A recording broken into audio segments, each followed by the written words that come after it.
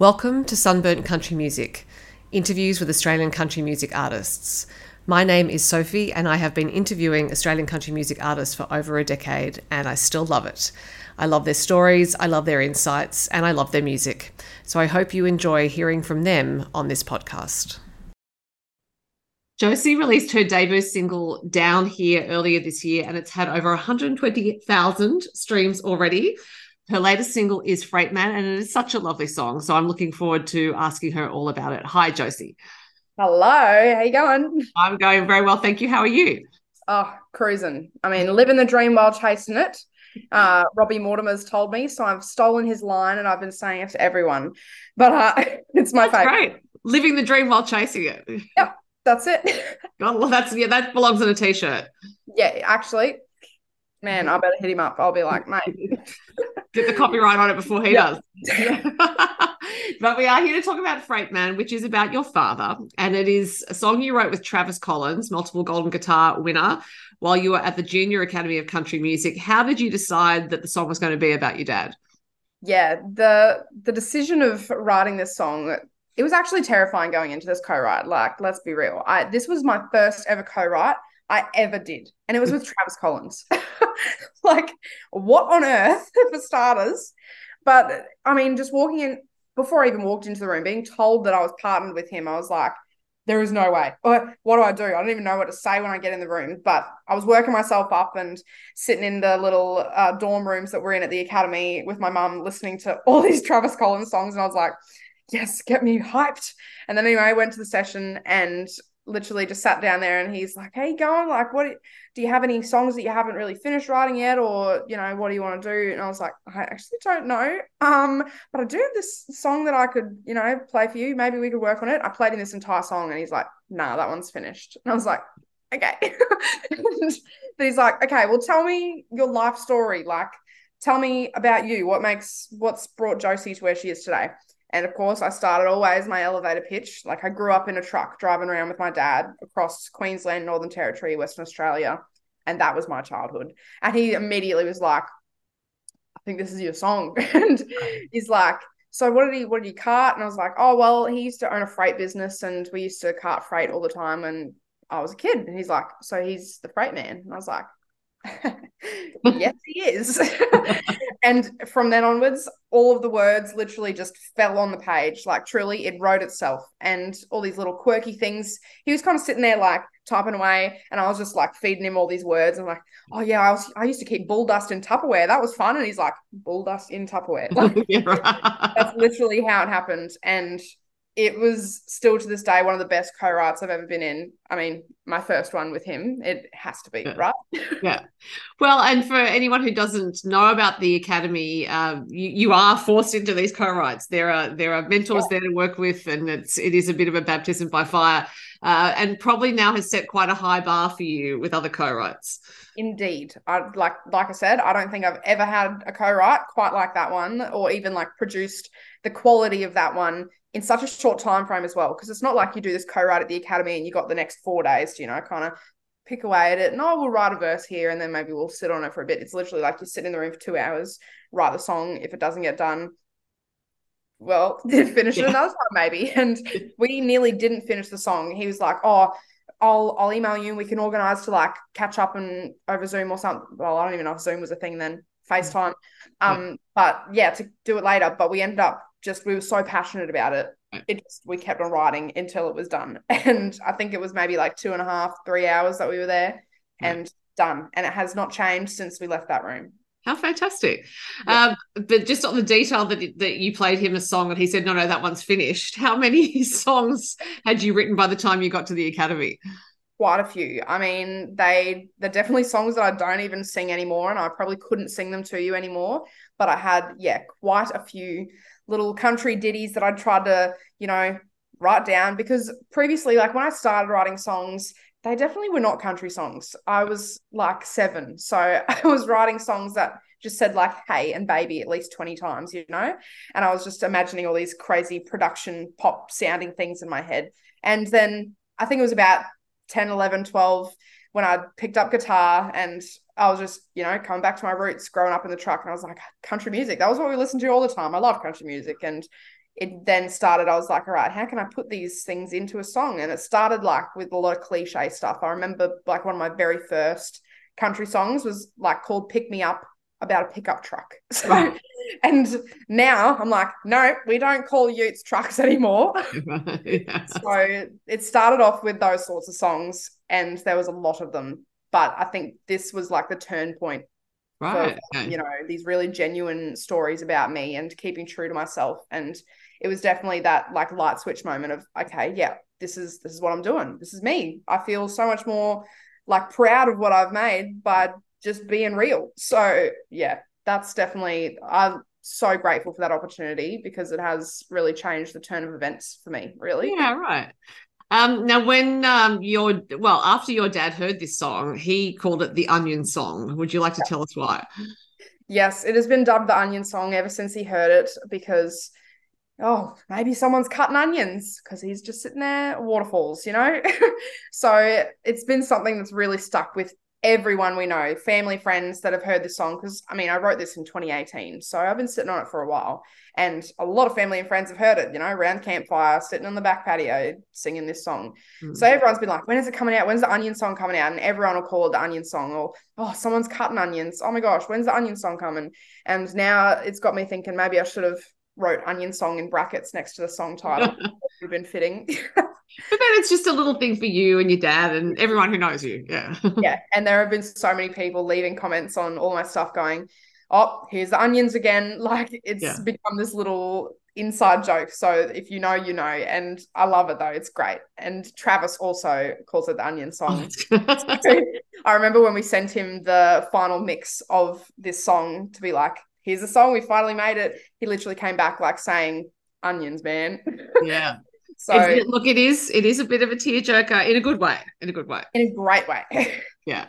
And there's quite a lot of detail about your dad in the song, as is appropriate because it is about him. There is a line about how your dad taught you to be on time. I can confirm you were on time for this interview. So have you always been a stickler for time? Good. I'm definitely not on time all the time. So that line's probably partially correct. Right. I have him, he's like, you're not always on time, but I try and be my best on time. I'm a very last minute gal, so I probably should put that in there. Taught me to procrastinate. That'll be the next one. Works. It works in the song. It works in the song. It works. There's also a line that says that there is always someone else in a tougher place than mine. And now, to give that some context, 3 years ago, you were diagnosed with an autoimmune disease that left you unable to get out of bed, let alone perform. You are now out there releasing music. So, what has enabled you to be able to get to this point where you're healthier than you were? Yeah. So being diagnosed 3 years ago was, terrifying. But that line, seriously, it gets me through. There's always someone else in a tougher place than mine. And, getting diagnosed through to months and months of being in the hospital each week, trying to figure out what sort of medications are going to work to get me back to being a normal, healthy girl. And yeah, it was months and months of being in the hospital and trial and error of steroids and different infusions and stuff like that. And then finally we found a good mix of stuff after I'd been on a dose of steroids and all these other things. And then I got on this infusion that I've been on ever since, and it's worked amazing for me. It's given me my life back. I'm actually in medical remission. So thanks to this infusion, which I get every 8 weeks. And yeah, it's let me keep chasing my dreams. Here I am releasing music, which I know 3 years ago, sitting in that hospital bed, I probably wouldn't have thought that I'd be able to, keep chasing this dream. So I'm very grateful for, medication. It's great. It's given me my life. And yeah, especially the hospital here. It's been incredible. Like all the support there, even the nurses, they're just so lovely and they've always been huge fans of me. And every time I come in, they want updates about music. They play my music video up on the hospital screen for the whole ward to hear. Like they love it. And I think that makes it even more, like a little bit more homely. So I'm not going in there and just getting jabbed with a needle and off you go. Like it feels like a little family in there. So I'm very grateful for my hospital experiences. But I imagine it was a shock at the time because obviously you'd been to the junior academy, you had some things in motion, and no doubt you had plans for what you were going to do for your music at that time. Was it hard to manage the disappointment of thinking, well, this is not going to happen on the time frame that I planned? Yeah, it was very hard. I actually had my very first surgery on the day that I was meant to do like this little showcase thing at my school, which I mean, obviously it's just a little showcase at school, but at that time, like that was pretty special for me. So I had to miss that, cancel it, and felt terrible.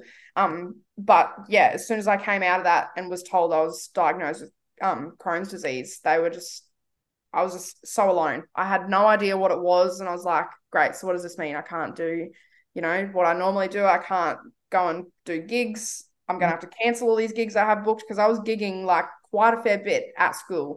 So it was, yeah, terrifying. I was like, this is my job, this is my life. What am I going to do? Do I just have to sit in hospital for ages? Like, how am I going to manage this? So it was like terrifying. But like I said, going through all this trial and error of having different medications and stuff, which eventually helped me get back on my feet and, feel a little bit more normal. I was able to keep at all my gigs and stuff. I cancelled very minimal. I'm very much someone who doesn't want to cancel stuff or, admit defeat. I never want to admit defeat. And it was very much like that when I was diagnosed. So I cancelled as minimal as I could, but I was in Tamworth in 2020. I think it was, 2020 that I was in Tamworth busking, and I eventually had to admit defeat there because I was so unwell. I had to stop my gig and I was like, nah, we need to just go back to the room. I need to sit down. Like, I can't do this. I'm feeling terrible. Like a truck's hit me. So I think it was that kind of moment that was like, all right, yeah, you need to go and like put your health first and think about the fact that I was only young. I was only 16, 17. So I've got all these years ahead of me. Go and prioritize this first. We can always come back to that. And I think that's what really helped me get through. And especially because I was like in the final years of high school, like doing studying and exams, it was all kind of like, all right, we've got this to work on now. We can go and do the music stuff once we figure this out, because we will figure it out. Trying to have that positive mindset of, there is going to be a solution to this and a way of life after this. So that definitely got me through.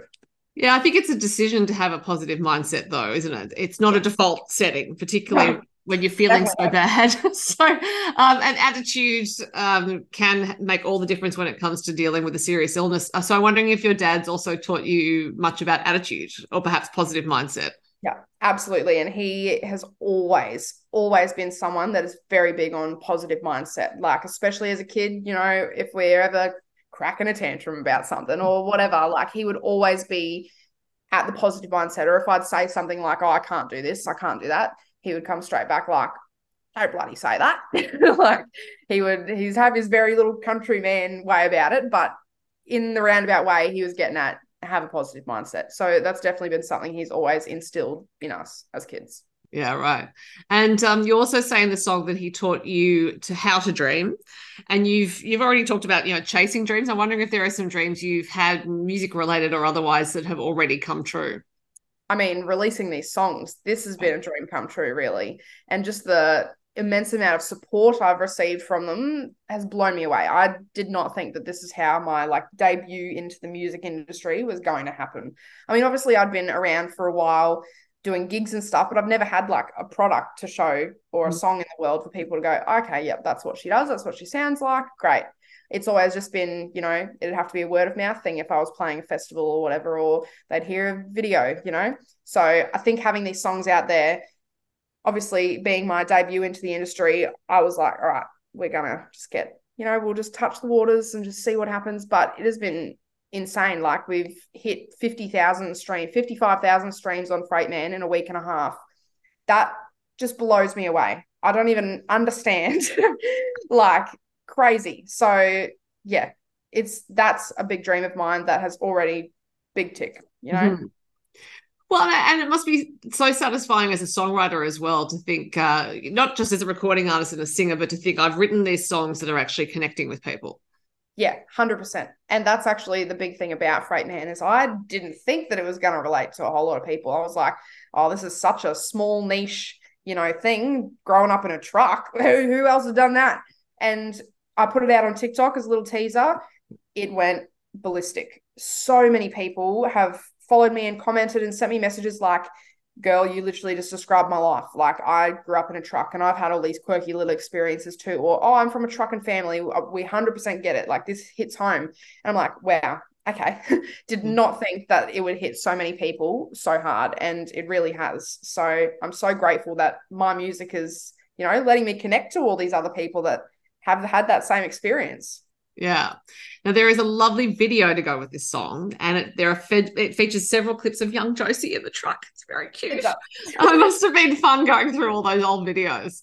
Oh, it did take me forever. Like I'm talking hours of going through, especially because the way we did it, we didn't like go and get the tapes convert because it was tapes. We didn't get them Right. converted or anything. We literally it's probably really dodgy, but we put it into the old camera that Oh, took wow. these videos, and it had like a little view screen. Mhm. So we had it on that, connected the camera to the computer through some weird little dongle, and then had it up on the computer and then screen captured like the computer. It was very dodgy, but definitely cheaper than having it converted. Yeah.